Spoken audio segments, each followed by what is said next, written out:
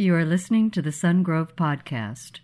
For more information, please visit our website at sungrove.org. Help me out with this quote as we get started here today.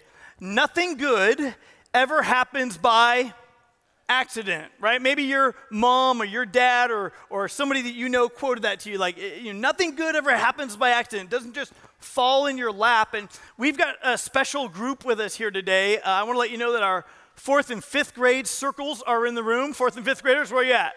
Back over there, right on. And we've got junior high in here. We got some junior hires?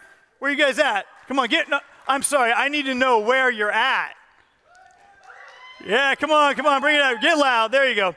Our junior hires in the back, and what I want to let you know is that today I want to talk about being intentional. What does it mean to look like being intentional in how you live your life, in where you put your hope? Because we're going to talk about being world changers in an ever-changing world. And today, what I want to do is speak to our preteens. I want to speak to our junior hires. Now, the beautiful thing is that those of us who are older, we know how to draw the parallel from what we're talking about there to our own lives. And I believe that God's got something that He wants for you here today. But I want to talk to our preteens and junior hires and even early teens in here today about becoming a world changer in a constantly changing world. You think, I can't be a world changer till I'm an adult. I can't be a world changer till later. And the truth is, God wants you and I to be world changers right where you are, at exactly whatever age you currently happen to be. Being a junior hire or a preteen is sometimes a harsh season, right? How many of you, by the way, in the room, you remember what it was like being back in junior high, right? You think everybody's looking at you all the time. I mean, it's just brutal, but let's be honest. How many of you for $1 million would not go back and relive junior high? Okay, many of us, right? You just wouldn't do that because everybody feels awkward in the preteen years. Everybody feels awkward in those times, and you're almost like you're being forced into what the world wants you to be. And the classic statement of a junior high or a preteen is like, well, I didn't mean to, right? That's a classic statement. I didn't mean to. It was an accident, which means they're saying it was unintentional. And today I want to talk with you about being intentional. Because I believe for you, the young people, that there's not a better time for you to be intentional and to learn how to do that than at the age you're at right now. In fact, that's a classic statement, right? It was unintentional. I didn't mean to. No one really gave it thought. It just happened. And I want to show you a picture from when I played soccer. Okay? Just for a minute, hold that picture there because look at those bangs. I just want to say that was unintentional. Right? Back in the 70s, I think hairstyles for kids were unintentional. Well, let me back that up. Let me say in the 70s, hairstyles were unintentional.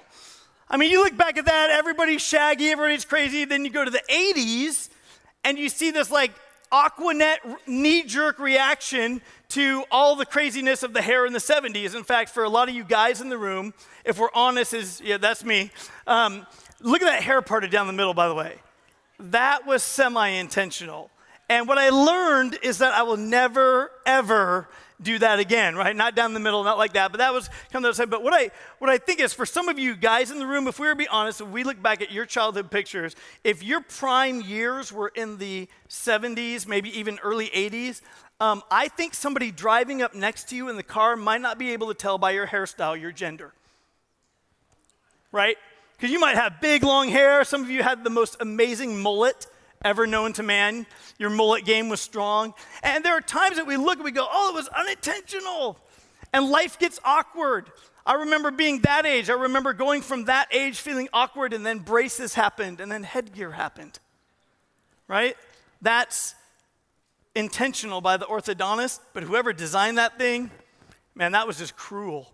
That was cruel. And you go through these years, these seasons where you're like, everybody's trying to make you what they want you to be. Everyone's trying to force you into a mold. And it's hard. It's hard to say, how do I resist the pull of our culture? There was a time as a preteen that wearing deodorant was unintentional. Right? Till somebody came along and was like, your body's changing and you need to put some deodorant on. There was a time in being preteen or junior higher when you and I would blurt out things. We would say things that were really dumb. And sometimes we would get in trouble for it, and sometimes we wish we never said it because it was awkward and embarrassing. And unfortunately, sometimes we haven't outgrown that. Some of us are still blurting out things, and it's awkward and unintentional, and we're still getting in trouble for it, right? Right? This big mouth gets us in trouble at times. We say all the time, I didn't mean to. It was an accident. It was unintentional, and I may or may not have known better. These are the perfect years for you who are in 4th and 5th grade, in your junior high years. These are the perfect years for you to grow in being intentional about the things that really matter. And here's what I mean by that. Everyone is trying to force you to become what they want you to be. Culture is going to say, you got to do what we do. You got to have what we have. You got to behave what we behave like, and you need to believe what we believe. That's what happened. And that's what our culture does, right? They're going to say, you need to act like we do. You need to fit into our mold. You need to believe what we believe. And it doesn't matter your age. It doesn't matter if you're a preteen or a junior higher. But what it matters is that you need to be like me. And they're trying to get us all to be one. It's almost as if, they were telling, a God who's created diversity and God who loves diversity, a God who's 3 in 1. It would be like telling all the horses in the world that you need to be like a zebra. And all the horses in the world have to get, they have to go and get their hair dyed. They got to go and look like a zebra. They got to act like a zebra. They got to make that zebra noise that only zebras can make. You know what I'm talking about, right? When they're running away from the lion, that noise. And you got to teach other horses. Well, you got to go to voice lessons as a horse, and you got to be like me. And our culture does it. It takes all these different diversity of this world and thought, but culture has this gravity that tries to make it like us. And it was true of Daniel. He's pulled away from his Jewish heritage, and he's now in Babylon. And they're going to preach, you need to be like us. You need to be like me. So if you'll have your Bible open to Daniel chapter 6, beginning with verse 1. This is in the Old Testament. Daniel chapter 6, beginning with verse 1. There's a king. The king of Babylon, his name is Darius, and this is some years later in Daniel's life when this story takes place. But it says this, it pleased Darius to appoint 120 satraps to rule throughout the kingdom with 3 administrators over them, one of whom was Daniel. Okay, so there's 3 administrators, right? Daniel's one of them. Okay, follow along with me. It says this, the satraps were made accountable to them so that the king might not suffer loss. So they're the middle management, right? You've got the king, you've got 3 administrators, Daniel's one of the administrators, and you have all the satraps, about 120 of them, and they are to enforce that the king gets all his resources, the king gets his taxes, that the kingdom doesn't suffer loss, the kingdom doesn't fall apart because there's not embezzlement, that all those things happen. That's their job. Now, Daniel so distinguished himself among the administrators and the satraps by his exceptional qualities that the king planned to set him over the whole kingdom. At this, the administrators and the satraps tried to find grounds for charges against Daniel in his conduct of governmental affairs, but they were unable to do so. This is what I want to point out to you. All of a sudden, the king is saying there is one guy who's trustworthy. It's Daniel. And he's so good at what he does, I want to make him ruler over all. Well, all the entitled people, all the national people, the other administrators, and the hopeful future middle management administrators, they don't like it. They don't want to be under this outsider. They don't want to be under that awkward guy. They want people who look like them and act like them, and so they're jealous. It says this, they were unable to do so. They could find no corruption in him because he was trustworthy and neither corrupt nor negligent. And finally these men said, we will never find any basis for charges against this man Daniel unless it has to do with something to do with the law of his God. So these administrators and satraps went as a group to the king and said, may King Darius live forever. The royal administrators, prefects, satraps, advisors, and governors have all agreed that the king should issue an edict and enforce the decree that anyone who prays to any god or human being during the next 30 days, except to you, your majesty, shall be thrown into the lion's den. Now, they've gone to the king and they said, we all agree that over the next 30 days, king, it should all be about you. Now, if you're the king, that sounds pretty good, right? Like, how are we going to do this? How are we going to set this trap for Daniel? Well, what we're going to do is we're going to make the king feel good about himself. King, they should only pray to you. Now, what they said is, we all agree. Did they all agree? There are 3 administrators. Do you think Daniel agreed to this suggestion? Nope, they went around the system, right? He's not there at the moment. He's not with them. They've gone and said, oh, by the king, by the way, we all agree. So they said, now, your majesty, issue the decree, put it in writing so that it cannot be altered in accordance with the law of the Medes and Persians, which cannot be repealed. So King Darius put the decree in writing. Remember, culture is going to preach, you need to be like me. And when they don't get their way, they're going to go around and they'll manipulate. They'll do what they need to do to say, hey, we all think that all of us should just be the same. We're going to put this decree in writing. We're going to try to trap Daniel in his worship of his God. It's called subscriptionism. Subscriptionism is this, that everybody needs to believe the same, everybody needs to think the same, everybody needs to fairly look the same, everybody needs to act the same. You need to believe what we believe. If we cheat, you need to cheat. If we use certain apps, then you all need to use certain apps. And let me tell you, it compromises your ability to be trustworthy. Some of you young people in the room, your junior highers, your preteens, and you've got people around you who are like, you need the device that we have. You need the kind of cell phone that we have. By the way, you need to use the apps that we use. And by the way, don't tell your parents about it, but we just need to use the apps that we use because that's how we communicate. And everybody's doing it, even if it compromises, even if it opens up your eyes and your world to things that you should not see or that compromise your worship, we still think you need to do it. And if we're going to cheat, we think you ought to help us out and you ought to cheat in school too. And they're going to go on, and what happens? They become corrupted. They begin to compromise being trustworthy. Now, we've all made mistakes in this room. But while some mistakes are unintentional, being trustworthy takes great intention. Sometimes you and I make mistakes. There's even 2 types of sin. Did you know that? There are sins of commission, which means you meant to do it and you did it. You know you did it. But there's also, David talks in the Old Testament about, Lord, forgive me of any sins of omission. These would be like, I didn't even know I offended somebody. I didn't even know that I said something that hurt somebody else's feelings. I didn't even know I unintentionally sinned. I didn't know the culture. I didn't know the procedures or whatever. And somehow I sinned. And so he's saying, God, forgive me of my sins I meant to do, but also forgive me of my sins of omission, the ones I just didn't even mean to do. And the beautiful thing is that God and his grace covers both. He covers both. So while making some mistakes are unintentional, being trustworthy on the opposite end of the spectrum takes great intention.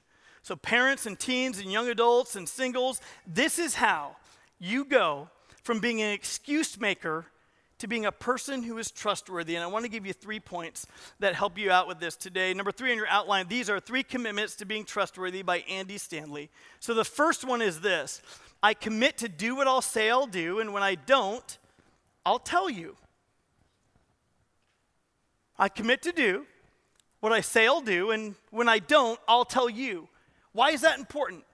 Listen, it's always better for you to be the one who tells when you haven't done something that you said you would do. If you said you would take out the trash and you haven't done it, it is better for you to say, hey, I haven't yet taken out the trash, but I'm going to get that done, than for your parent to discover that the trash trucks came and the barrels didn't get out and the trash didn't get taken, and so they're going to overflow and smell for a week. So it's better for you to tell. Does that make sense? I'll do what I say I will do, and when I don't, I'll tell you. It's always better. Second, I commit to not overpromise and underdeliver. But if it looks like that's where things are headed, I'll tell you. Okay, this is hugely important. Some of you will understand the nature of this. If you want to build trust in the workplace, if you want to build trust between your spouse, if you want to build trust with other people, this is a great important rule, that you commit to not overpromise and underdeliver. How many times do you hate it when a company or a product overpromises and underdelivers? It's not great. You don't trust that company anymore. You don't like it. But if it looks like that's where things are headed, then it's up to you to tell. So what does this look like for a junior hire, for a preteen? It looks like this. If you say, I will be home at this certain time, but it looks like you're going to be late, it is on you to tell your parent that you're going to be late instead of them trying to track you on your mobile device, find you, call you 5 times, text you 3 times, for you to be able to tell them that, yes, in fact, I'm not going to hold up my end of the bargain. It's always better if you tell, if you explain. What else does this look like? It looks like this. If you said, I'm going to my friend's house and my friend's parents are going to be home, but when you get there, you find out that the parents are not home. In fact, they're not going to be home the whole time that you thought that you would be there. It is up to you to communicate that to your parents, then later on to find out that you overpromised that the parents were going to be there, but you didn't deliver because when you got there, they weren't there and you didn't tell your parents. It's on you. It's always better to do that, right? If you say to someone, I will pray for you, but you have no intention on following through on that, or it was like a good suggestion, but you don't really actually mean to pray, you don't actually get on your knees or pray about that situation, about that person, then you're over-promising and you're under-delivering. And I want to tell you, this is what our culture does all the time. Pray for Vegas. Pray for Northern California. Pray for this, pray for that. And all the time, what do? It's like saying, well, we just wish you well. It's like we wish you happy holidays is almost like what it's saying. We hope it goes well for you. We hope things get better for you. We hope your circumstances turn around. And I think we talk about praying more than we pray. So I commit to not overpromise and underdeliver. But if it looks like that's where things are headed, I'll tell you. And so you say to someone, I'll pray for you.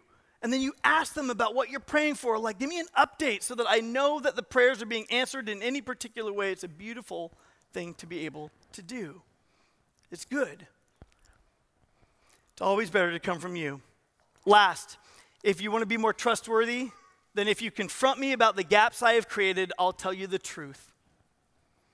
See, you and I are not perfect. Every now and then there's going to be gaps. We will have promised something and not delivered. There's a gap. We didn't follow through on something we said we were going to do. Listen, it is up to us when we're confronted about that to tell the truth. But what does our culture do? We make excuses. All the time we make excuses. Well, it was just this. These were all the difficulties that led up, so I didn't get it done. And we make all these excuses. We blame other people. We make excuses. And what happens is we're building a case where we are not trustworthy. We can't be trusted to do what we said we would do. And let me tell you, when you're confronted about that, it's always better for you to tell the truth. Why? Because most times when your manager or your parent or someone comes to you to confront you about a gap in your delivery or a gap in your behavior, they already know the answer. And what they're really doing is saying, I've discovered this, I pretty much know why, I know the truth, and I'm going to find out, will you be honest with me about why it didn't get done? Listen, do you want to build trust with a manager? Do you want to build trust in the workplace? Do you want to build trust between a husband and a wife? Do you want to build trust between a child and a parent? Then when you're confronted about the gaps you've created, tell the truth. Be honest about it. Own it. Don't blame other people. Don't say, oh, I intended to, I just didn't get it done. It's better to tell the truth. So let's find out if Daniel continues to be trustworthy, right? They've set the trap. They set the trap with the king. Whoever doesn't follow the edict that the king put in writing is going to get thrown in the den of the lions. And that's not on the correct side of the glass at the zoo. That's on the wrong side of the glass at the zoo, okay? So this trap has been set. Verse 10, now when Daniel learned that the decree had been published, he went home to his upstairs room where the windows opened toward Jerusalem. 3 times a day he got down on his knees and prayed, giving thanks to his God, just as he had done before. Listen to me. When the culture squeezes you, when the culture says you've got to look like we look like, you've got to do what we do, Daniel had already pre-decided, I'm going to continue to do the trustworthy things that make me a man who is not corrupted, a man who is not negligent. I'm going to do the things that honor the living God, not these false gods that all our culture worships. And he's going to continue to do that. It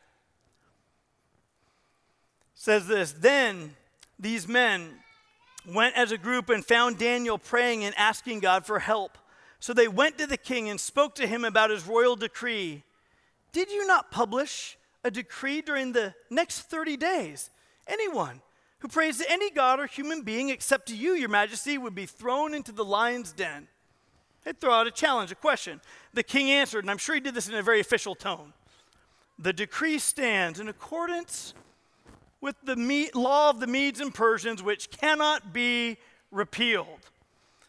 Then they said to the king, Daniel, who is one of the exiles from Judah, he pays no attention to you.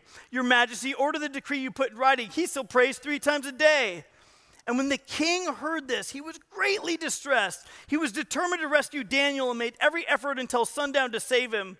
Then the men went as a group to King Darius and said, remember, your majesty, according to the law of the Medes and Persians, no decree or edict that the king issues can be changed. So the king gave the order, and they brought Daniel and threw him into the lion's den. And the king said to Daniel, may your God, whom you serve continually, rescue you. Now you want to say, well, how do we know that Daniel didn't know about the edict? Because the first verse we looked at here said that when Daniel learned that the decree had been published, see, he wasn't in that meeting. They all didn't agree. He realized as a trap has been set, but I'm going to do the things that I've done that have made me a person who is trustworthy. He continues to do those. Well, what happens? They come and get him. He gets bullied, and let me tell you something in the room, because I believe some of you in this room are bullied, have been in a situation where you've been in a tough situation. And there's nothing like being bullied to test if your God and your faith in God are real. Because young people in the room, listen, there are moments when sometimes a parent cannot rescue you. Sometimes friends or a teacher or a coach can't make your pain stop. And you need to know at this age now that there is a God who hears you, who cares about you, and can do what powerless adults cannot do. You need to know that your God is real and that your God can save. Perhaps there's nothing you can do to change what's going on in your circumstances. For some of you, you might be a young person, and maybe your parents are divorcing. I remember having a friend named Derek, and my friend Derek, when we were in 6th grade, his parents were divorcing. And Derek, we've been tight friends, but all of a sudden, every time he'd see me, he'd come up and just punch me in the shoulder. And I'd be like, what in the world? And I'd hit him back. But then he'd punch me in the shoulder, and I was like, what is going on? And I realized he's just acting out the pain of what's going on in his life. Why? Because hurting people hurt people. So it didn't matter that we were great friends. It's just he just didn't know how to handle the pain. And there are sometimes that your circumstances come around. Maybe you've got an injury or someone you know is really sick, and you think everybody is looking at you all the time. Do you remember that in junior high, by the way, adults in here? Do you remember that you thought everybody was looking at you all the time? You were mortified if you had like a little, spot on your pants or something. You were like, oh my goodness, it was just mortifying. I remember being in a restaurant one time, and I'm sitting next to my brother, Doug, and he's shaking the ketchup bottle. And the ketchup bottle he's shaking it before he's going to put it on his hamburger. And he's sitting next to a wall, and as he's shaking it hard like this, the lid is not on tight. And he goes like this, and it hits the wall. Well, the lid comes off, and the pressure it built up inside, and ketchup went in the air. And I remember watching it fall toward me. And I am wearing, in the day and age, high fashion, a light yellow shirt and white shorts. And the shorts were about right here for guys, because that was cool back then. And the ketchup just fell right on me, right? Now, we're at a restaurant in the mall, and I know we're shopping for like 3 hours, and all of a sudden, I mean, it looked like I just got hit by, unfriendly fire in the restaurant. I almost fell out in the aisle. You're like, it went down, but it's not what happened. What happened was I had ketchup all over me, and I'm trying to wipe it off, and I am mortified.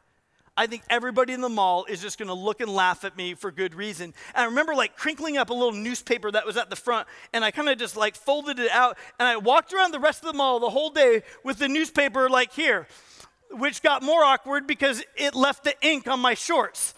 Right? So now I have this black thing with this red ketchup stains, and there's no way to hide what's on my shirt, and we're in the mall, and my parents aren't going to buy me new clothes because I got the clothes I have on dirty, and I just remember being so mortified, and my hand gets all black from the newspaper. I mean, it's just awkward, right? Painful memories. To this day, my brother still laughs about it, and I'm able to finally, after a lot of counseling and help as well. Listen, sometimes your circumstances can't change. And when your circumstances are hard, you begin to get squeezed. And when you and I get squeezed, we're like Daniel. When you and I get squeezed, we have every right to say, you know what? Life is hard. So I'm going to indulge and do what I want. I'm going to do like the king. The king loved this edict because it was doing as he pleased. He's like, yes, I want people to worship me. And when Daniel got in this point and he starts to get squeezed, he had the opportunity to do what a lot of us do.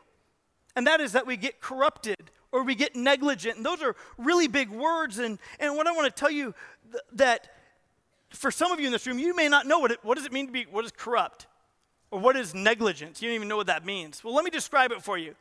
When you get squeezed by life, these things happen. Many people let hard times corrupt them. What does corrupt mean? It means, well, since I'm having hard times, I'm going to take the easy way out. I'm going to cheat, or I'm going to steal, or I'm going to lie, or I'm going to fight. Because it seems like everybody else can do that and get away with it, and I'm feeling pain, so I'm going to take my pain out on other people, and you're going to do these things. You're going to do whatever you want to do out of selfishness. And when that happens, that's called you get corrupted. That's what it means. When these things happen, when life is hard around you, many people let hard times make them negligent. You say, well, what is negligent? Well, negligence is when you should have done something or should have taken careful precautions and you didn't. You got lazy. You took the easy way out. And listen, that's what happens when we have hard circumstances. Sometimes we just start to blame. Well, it wasn't my fault. Somebody else should have rescued me. Somebody else should have done that for me. It was unintentional. It's what happens when we get lazy or we don't have any real direction because life is hard. And so we blame other people. We don't own it and take responsibility for our actions. Listen, Daniel had every reason to be lazy in forced work for a country that was not his country. No one would blame him if he said, listen, it's not my fault, it's your fault. You dragged me out of my country. You took me to this foreign land. I'm not bringing value to you at all. Daniel had every reason to cheat to get ahead, to steal, to lie, to be selfish, because his life had been taken from him, stolen from him, hijacked from him. He had every right. But that is not what world changers do. You change your world where you are. Daniel was trustworthy. And I want you to hear that because no matter your age in this room, I want you to realize that some of us put our hope in the change and then we think we'll change the world. Well, if my job would just change, then I'll be a world changer. If my circumstances would just change, then I will do what God wants me to do. If this would happen, then we begin to think that if these external things happen, then the internal character will just arrive. And the reality is, no, you and I need to build in the hard season, a season of being trustworthy. When we've been corrupted, we need to come back and repent before the Lord. When we've been negligent, when we've been lazy, when we've been depressed and numb to life, we need to take the steps to allow God to make us trustworthy and come back to life. Well, Daniel did the right thing. He brought value to his culture without compromising his identity or his God. But now it looks like he might die for doing the right thing because life's not fair, right? Verse 17. A stone was brought and placed over the mouth of the den, and the king sealed it with his own signet ring and the rings of his nobles so that Daniel's situation might not be changed. And then the king returned to his palace, spent the night without eating, without any entertainment being brought to him, and he could not sleep. Listen to me. The benefit had been this, that king, we're going to prop you up. We're going to make life all about you. And sometimes when life becomes all about us, our false gods make us not be able to sleep. See, it was his false god of himself that trapped him. And now his right-hand guy, the guy he trusted the most, the guy who didn't go around the system, the guy who didn't have ultimate agendas, the king is saying, now I'm going to lose this guy because I made life all about me. And let me tell you, there are some of you in this room that your gods own you. And they're all about you. And your gods will own you and keep you awake a lot of times. Right? The more you have, the more what you have has you. How many of you have ever dreamed, wouldn't it be nice to downsize and not have these responsibilities, not have... And then there are people right now who are facing the loss of everything in these fires.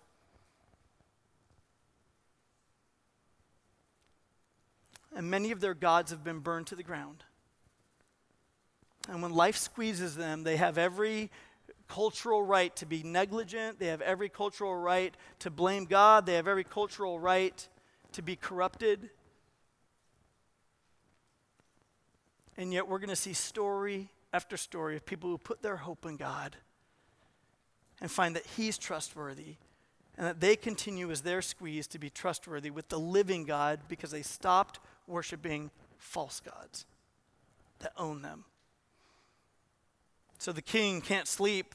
And at the first light of dawn, the king got up and hurried to the lion's den. And when he came near the den, he called to Daniel in an anguished voice, Daniel, servant of the living God, has your God, whom you serve continually, been able to rescue you from the lions? And the next two words are all that need to be said. The story could end right there. Because the next two words say, Daniel answered. That's the miracle.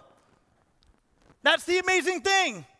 The king rushes back. No one should answer. Daniel should be lion chow. Nothing should have happened to him except that he's eaten by the lions.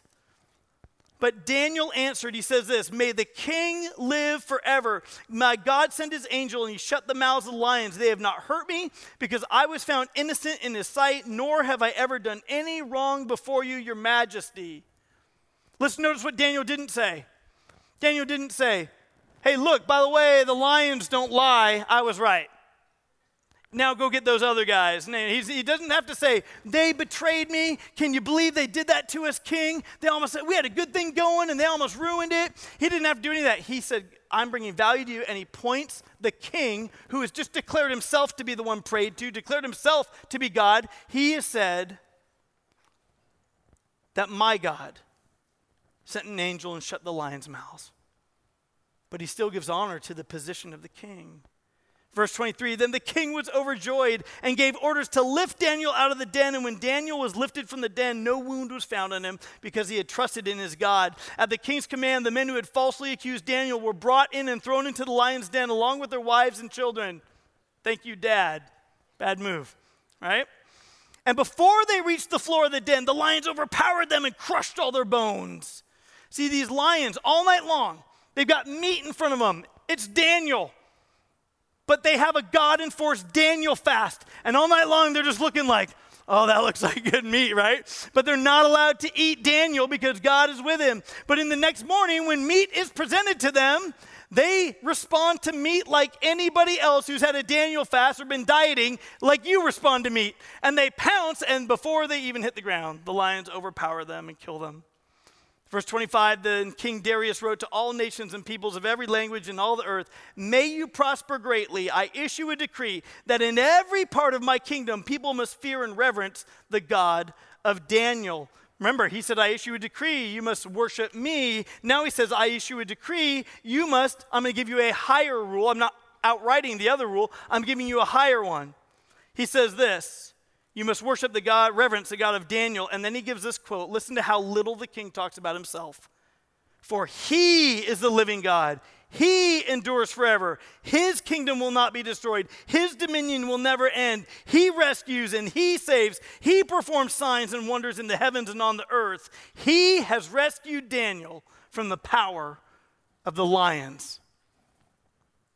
Look what happens. By Daniel's example, the king who thought himself to be God, the king who said his opinion is most important, changes because of Daniel's commitment to be trustworthy and to rely on the living God. And there are people who are watching you. There are people in this world who are dying under the burden of self-worship, and they are asking, is your God real? Do you actually pray to him? Can he actually save? On your outline, I want to give you 2 points by which you'll change the world. First, they will see you praying to an unchanging God, even though the world and its opinions change all the time.